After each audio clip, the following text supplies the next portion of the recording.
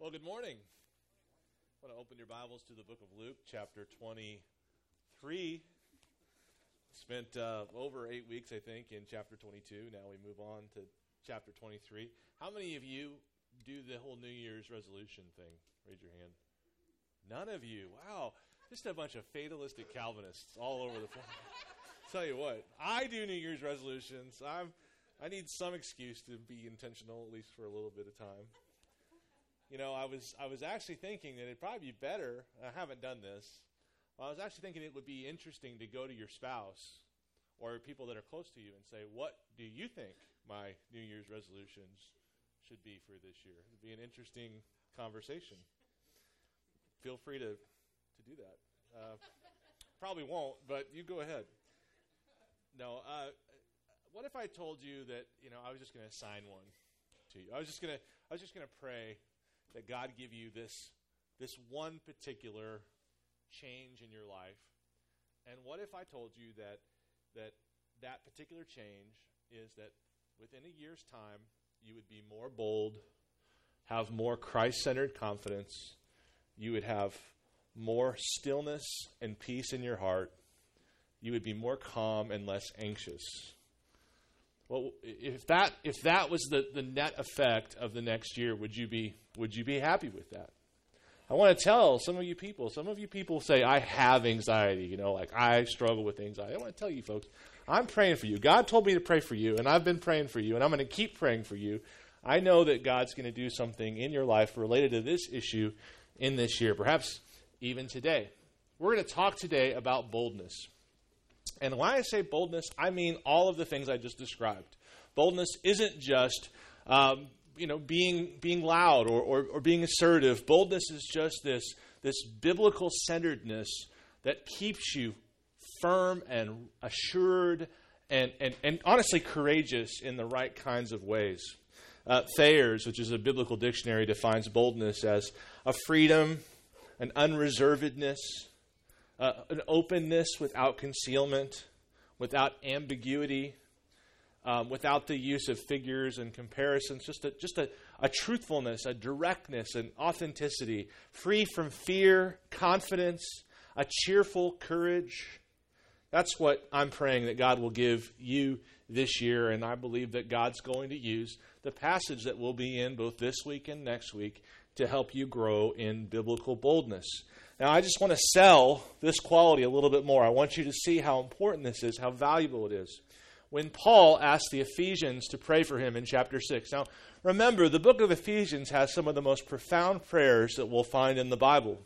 Paul is praying some heroic things for the people of God related to their experience of God's special manifest presence. But in Ephesians 6, he actually asked them to pray for him, and this is what he says. He says, pray for me that the words may be given to me in opening my mouth boldly to proclaim the mystery of the gospel. Paul's boldness was a mark of his ministry. I want you to think about this. A part-time tent maker, an entrepreneur, if you will, transformed the Western world. Right? God used one guy primarily above all other guys to transform the Western world, to introduce Western civilization. And it was this man who's probably is, top 5 descriptions. If you were to do a job interview with Paul, you'd say, give me your strengths and weaknesses. One of his strengths, one of the things that God had given him was boldness. In Acts 14:3, it says, so they remained a long time speaking boldly for the Lord, who bore witness to the word of his grace, granting signs and wonders to be done by their hands. At the very end, the summary of Paul's ministry as he is in house arrest in the city of Rome, Acts 28:30-31 says, he lived there 2 whole years at his own expense and welcomed all who came to him, proclaiming the kingdom of God and teaching about the Lord Jesus Christ with all boldness and without hindrance. Now, I'm going to sell this at one other level, and that's just simply to say this. Boldness, this confidence in Christ, if the Lord were to give that to you this year in a new way, not only would it make your life better, but it would make your testimony better. In the book of Acts, chapter 4, verse 13, earlier in that chapter, the very same leaders who once ran away from conflict in the Gospels are now standing firm in the gospel and speaking Christ truthfully to the crowd. And the leaders who crucified Jesus are, it says, greatly annoyed by Peter and John, understatement, greatly annoyed by Peter and John's bold proclamation of the gospel. And it says this in verse 13 of chapter 4. When they saw the boldness of Peter and John and perceived that they were uneducated, common men, they were astonished, and they recognized that they had been with Jesus. So what I'd like you to do, we're going to go back to Acts 4 in a little bit. So if you're already there, I would encourage you to kind of hold your place.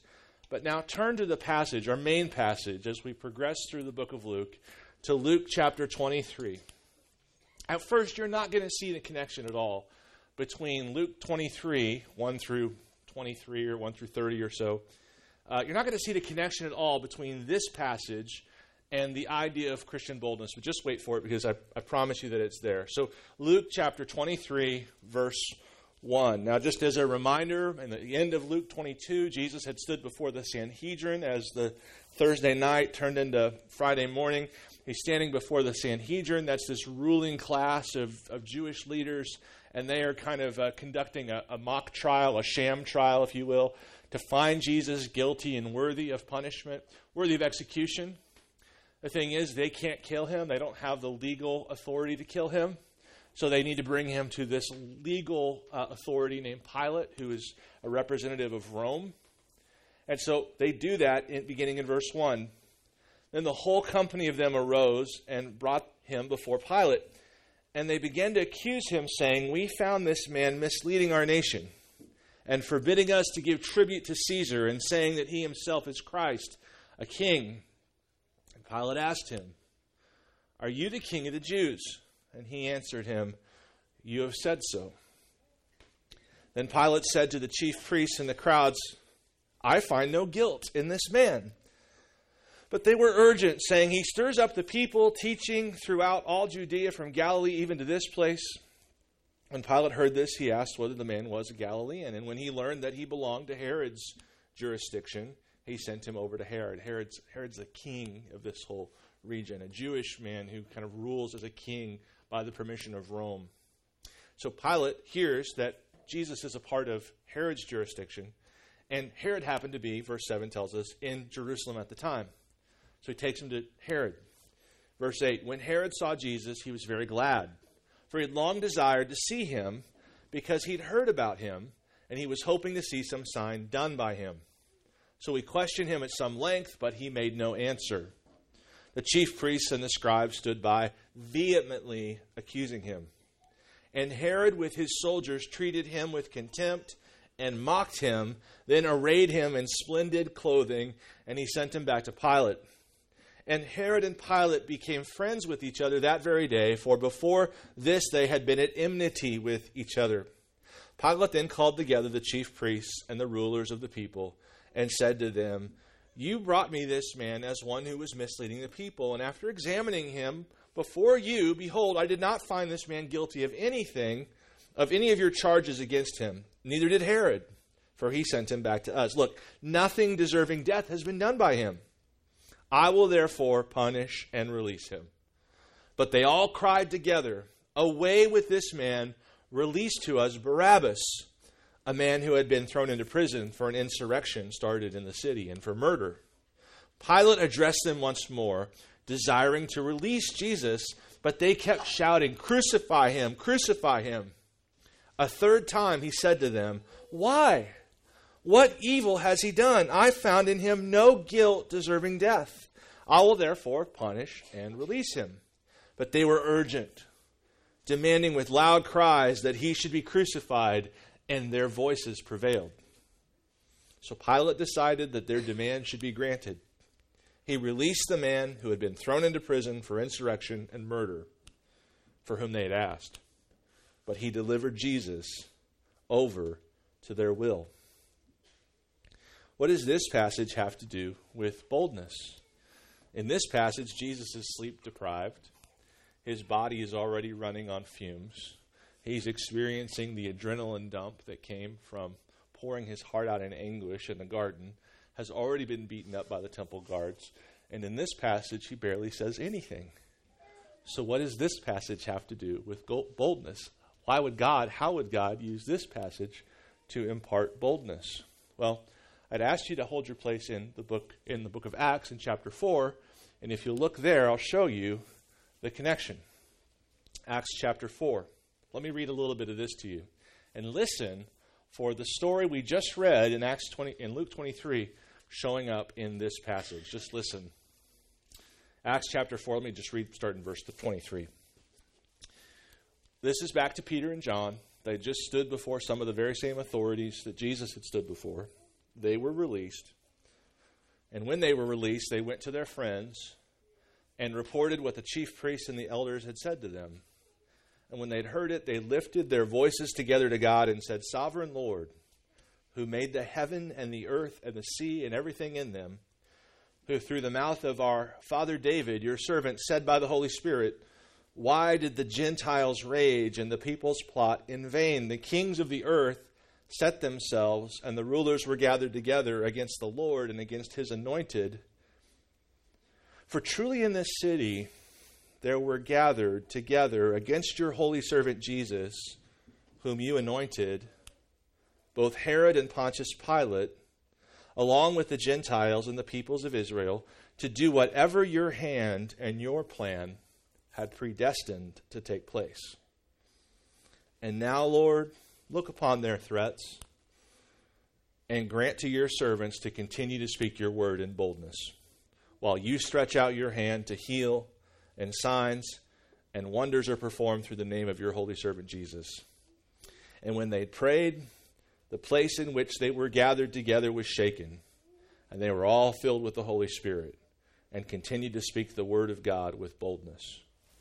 So what's happening in this passage is that they are taking the events in Luke 23, the trial of Jesus in Luke 23, and applying Christ's trial to their circumstances and arriving at the conclusion that the people plotted, and their plot contained only what God had predestined it to contain. They're concluding that the people, the enemy's agenda against God and his anointed is limited completely within the realm of God's sovereignty. So they're seeing two things essentially as they're looking back at this passage, as they're looking back at this moment when Jesus was tried. The first one they're seeing is this: the probability of suffering. The probability of suffering. Jesus had warned them multiple times, you're going to suffer because you're following me. In John 15:20, he says, remember the word that I spoke to you, no servant is greater than his master.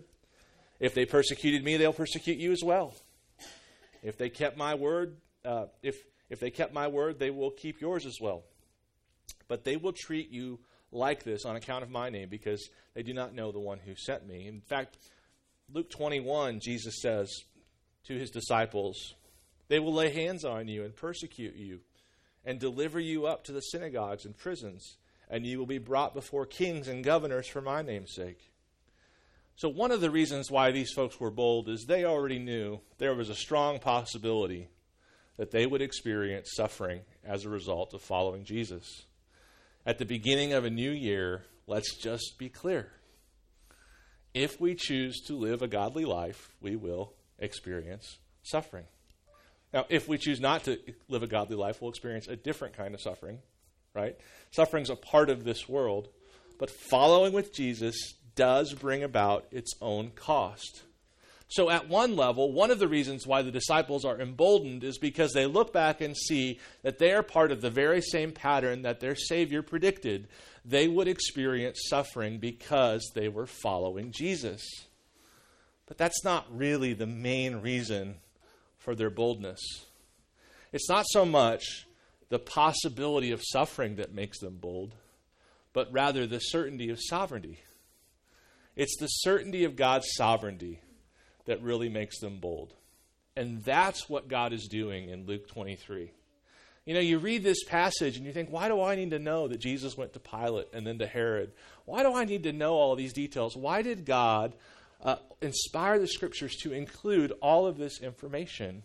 What's God doing with this? What does he want to do with this in the world? What does he want to do with this in me? And we see the answer to that in Acts 4. God wants to display, through the story of Jesus' trial, his absolute sovereignty over the most clever, shrewd, and conspiring forces we see in the Scriptures. God wants to prove his absolute sovereignty over some really nasty people, over some really terrible suffering.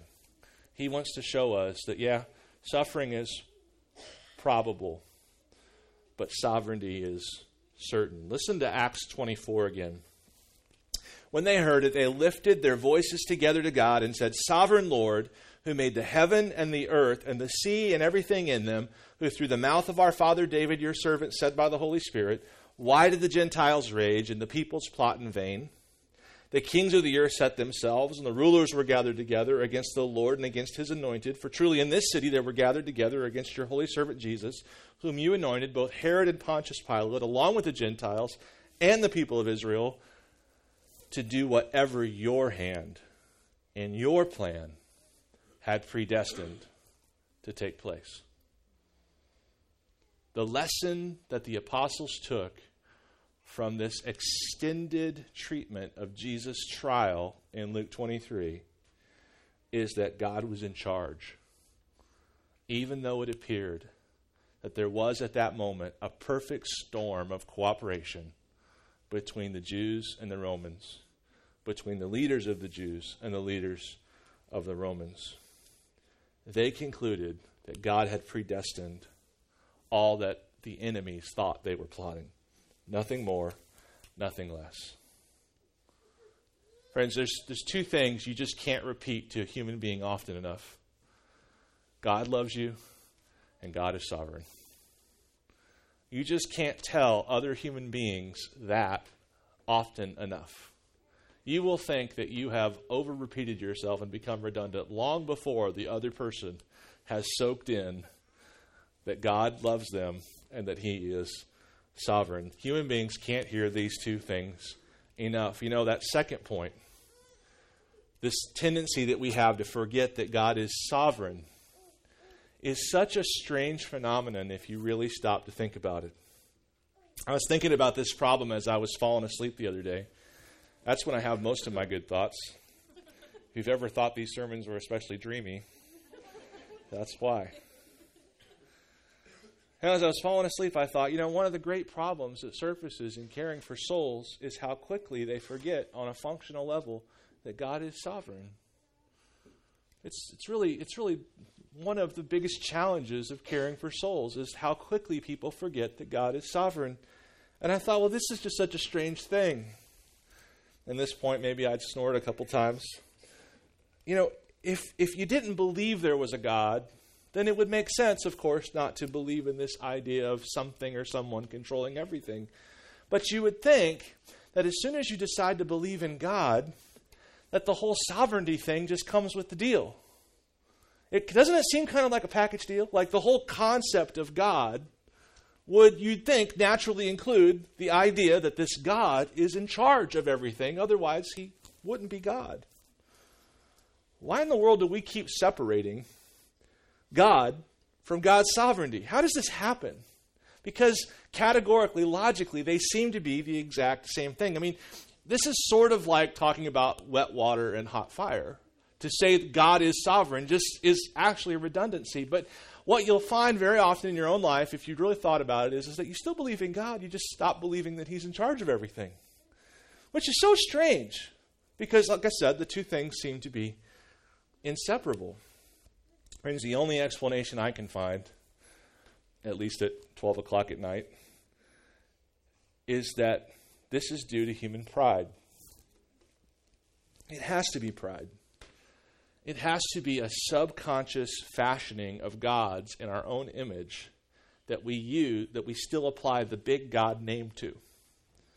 The only logical and theologically consistent explanation I can offer is that this constant decoupling of I believe in God, but I don't believe that God is sovereign, this constant decoupling of these two terms stems from us creating lesser gods in our own image.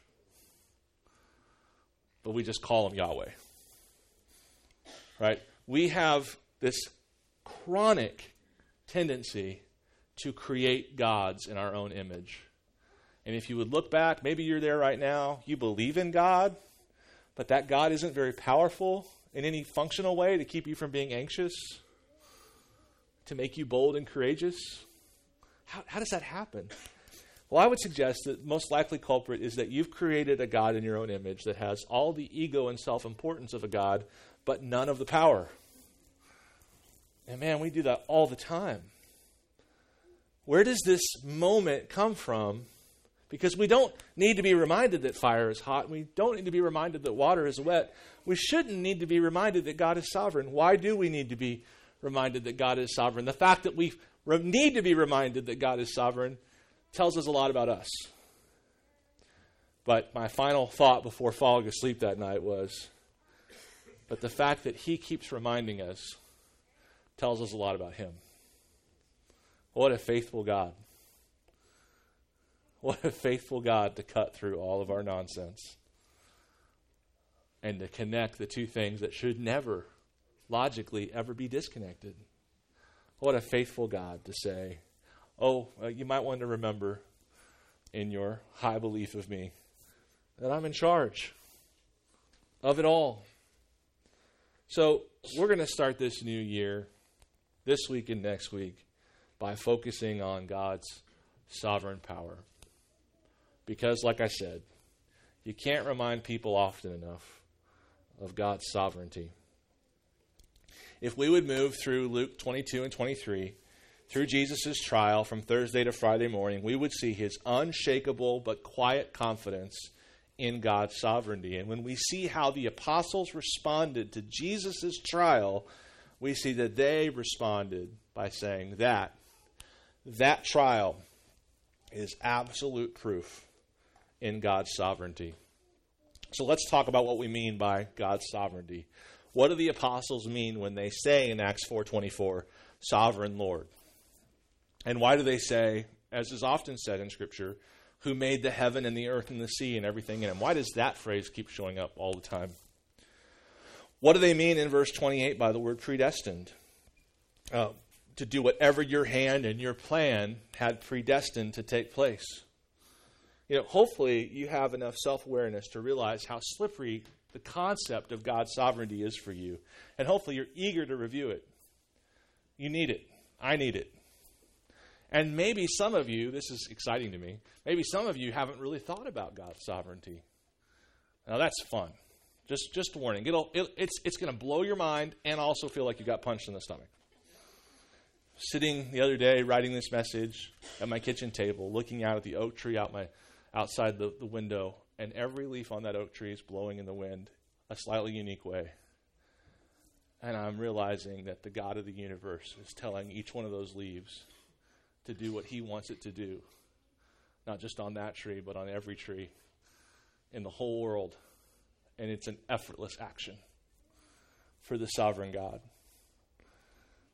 These are the truths that are going to make us confident and calm when they begin to have a functional effect in our lives, as they clearly did in the apostles' lives in Acts 4. So let's re-enroll in God's Sovereignty 101 for a minute and start asking, what do we mean when we say when we say sovereignty? What do we mean when we say sovereign Lord? What do we mean when we say predestined? Well, let me just give you the two kind of so there's this sort of theological, philosophical, logical architecture to what it would mean to be truly sovereign. And I want you to hear it, and then I want you to see how the Scriptures use it consistently as a way of proclaiming this idea that God is in charge of everything. Just two kind of essential points. We'll talk about this more next week, but the first one is this. When we talk about God's sovereignty, we mean that there is a ruler without rivals. A ruler without rivals. What we mean is that there are no competing forces with which God must contend. I was listening to someone talk about God's sovereignty on a podcast this week, and he was saying that when he was growing up, he had this sense that God was in sort of this competition with human free will and with the devil, and that God would win, but not after a heck of a knockdown and drag out. Everybody was going to emerge from this with a bloodied lip. But God would win.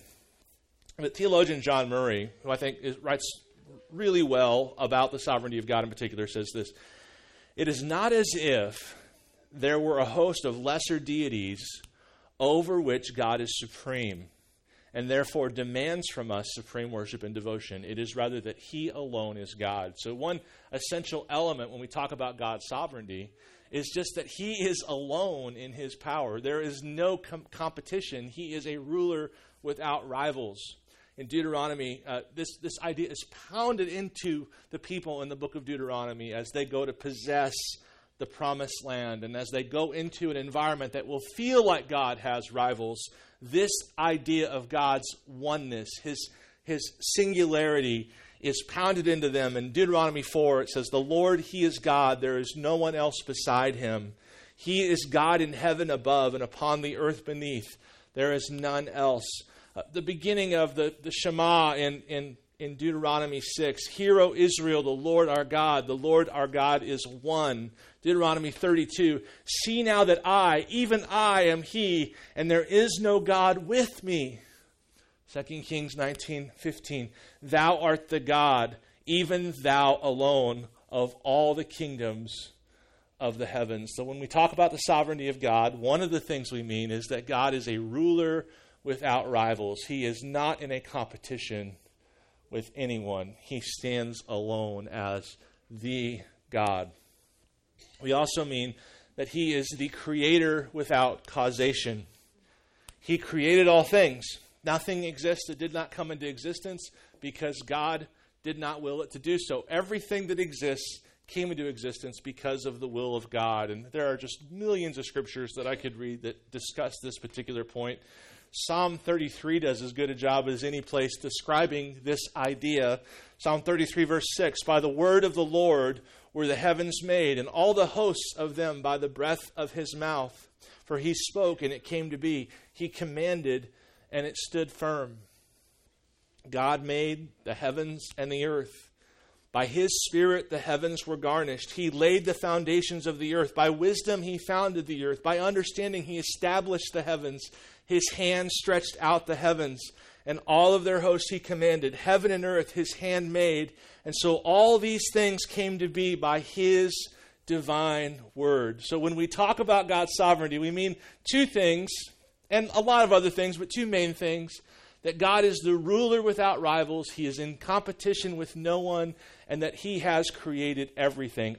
Everything has come into existence by his hand. And then you begin to ask, what are the implications of those two truths? And they cover your entire life, all the way down to the leaves on oak trees in December. God is alone in his ruling power. In the book of Acts chapter 4, when the apostles are building this fire of worship around the sovereignty of God, they use some terms that reference these ideas. They say in Acts 24, "Sovereign Lord." Sovereign Lord. Sovereign Lord is kind of Bible code for the ruler without rivals. The God, the one, the person in charge of all things.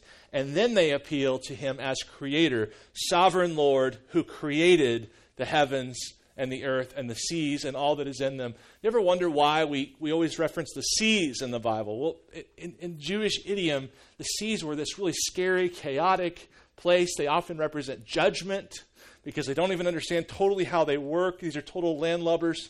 And so the seas are representative of the unknown, of the vastness, of the questionable, of the chaotic. And so when they say sovereign Lord, they mean ruler without rivals. And when they say who created the heavens and the earth and the seas, they mean everything, even stuff we don't know about, even quarks. He created it all. He's the creator without causation and the ruler without rivals. And what does the ruler without rivals and the creator without causation, what does this God of massive, unparalleled, unquestionable sovereignty do with all that power? Back to Luke 23. Pilate then called together the chief priests and the rulers of the people and said to them, You brought me this man as one who was misleading the people. And after examining him before you, behold, I did not find this man guilty of any of your charges against him. Neither did Herod. For he sent him back to us. Look, nothing deserving death has been done by him. I will punish and release him. But they cried out together, away with this man. Release to us Barabbas, a man who has been thrown into prison for an insurrection started in the city and for murder. Pilate addressed them once more, desiring to release Jesus, but they kept shouting, crucify him, crucify him. A third time he said to them, why? What evil has been done? I found in him no guilt deserving death. I will therefore punish and release him. But they were urgent, demanding with loud cries that he should be crucified, and their voices prevailed. So Pilate decided that their demand should be granted, and he released the man who had been thrown into prison for insurrection and murder, for whom they asked, but delivered Jesus over to their will. What does the ruler without rivals, the creator without causation, do with all of his power? He sends his Son, by whom all things were created, for whom all things were created, in whom all things held together, to die.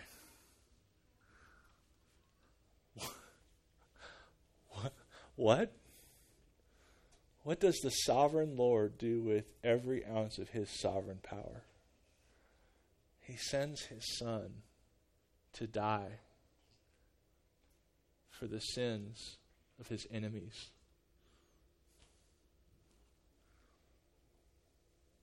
He sent in his sovereignty, his eternal plan that he predestined in perfect wisdom and orchestrated through trillions of providences we cannot count or trace.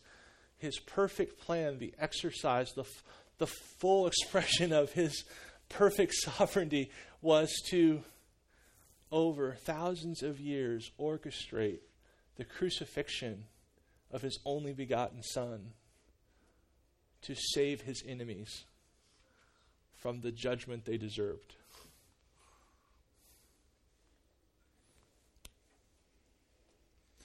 Martin Luther was a man who faced a lot of persecutions and a lot of hardship. And he wrote a question I want to ask you, especially those of you who are identifying as people who struggle with anxiety. Some of you don't know you are, but especially those who do.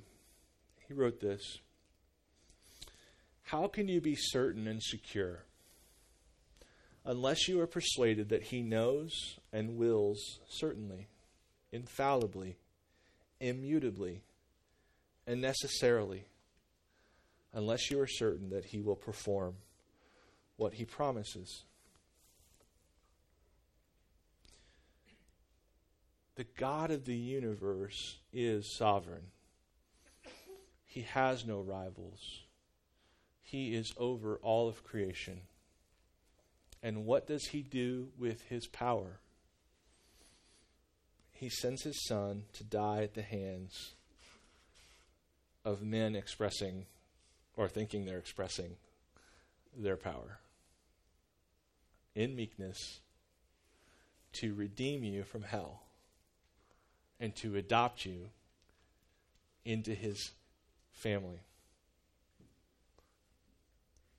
And you cannot be certain or secure until you see that. The universe is ruled by that kind of God. In our text, we see these two ideas, that God is a ruler without rivals and that he is a creator without causation. But let me just add a third. We'll talk about it more next week. God is also a lover without longing. What do I mean by that? Part of understanding the sovereignty of God is to understand the freedom of God. God is entirely free of any need. He's fully happy in and of himself. He's not motivated by need. God doesn't need you. He doesn't need your worship. He doesn't need your work. God doesn't need you to do anything for him. He is perfectly sovereign and over all things. And let me just be clear. Every human heart I'm looking at right now needs to be loved by one person who doesn't need anything from them. And there's only one person who can do that. Every other relationship, it may be a great one, it may be a terrible one, every other relationship is at some level defined by you scratch my back, I'll scratch yours. No matter how noble and beautiful they appear, there is always built into human relationship a love based on a need for the other. Except the sovereign Lord, who doesn't need a thing from you and gave everything to love you nonetheless. The sovereign God of the universe uses all of his power to love you. That's his agenda. And he can't receive anything from you in return because you have nothing to offer. This morning as I was praying for this time, I just asked the Lord that he would lodge what are truths probably everybody's heard in one way or another deeper inside our hearts. Make these the ballast of our souls in a new way today and this year. So what I'd like to do is I'd like to pray for you. And I'd like us to just bow our heads and take a moment and think through what God might want to do in our hearts today. So let's just get quiet for a moment. Do some business with God.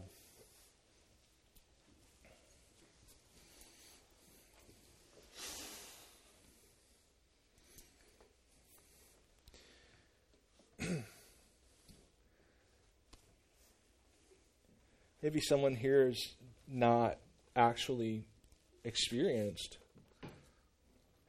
being loved by someone who doesn't need anything in return. Friends, even your parents need things in return. I'm a parent. I'm a child. I can tell you, there is no human relationship where that doesn't happen. And you don't know what it's like to just be loved freely by someone who has no need for you.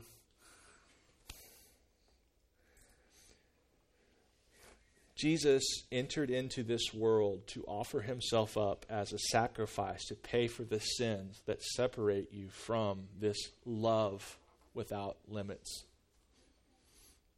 Your sin, your refusal to obey God, even though you know what God wants many times, your secrecy, your inner treason, your judging others, your harshness toward people who love you, your impatience, your secret sensuality, all of it is separating you from the one being who can love you like you need to be loved. And so this enormous sovereign God who's in charge of everything completely and fully sent his Son to live a righteous life and die as a substitute to pay for all of those sins so that you could be brought near to him and be his son or his daughter forever. And you can do nothing to deserve that.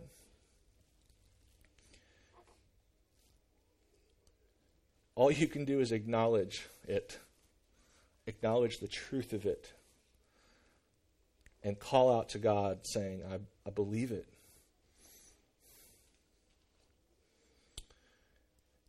Some of you today have anxiety. It's possibly partly biological. It's possibly partly circumstantial. But let me tell you, do not write off the cause the Bible points to repeatedly as if you're above forgetting that God is sovereign. You are not above forgetting God is sovereign. You are not so mature as to be beyond forgetting that God is sovereign. You are a human being. You are a leaky bucket. You need this put back in your heart.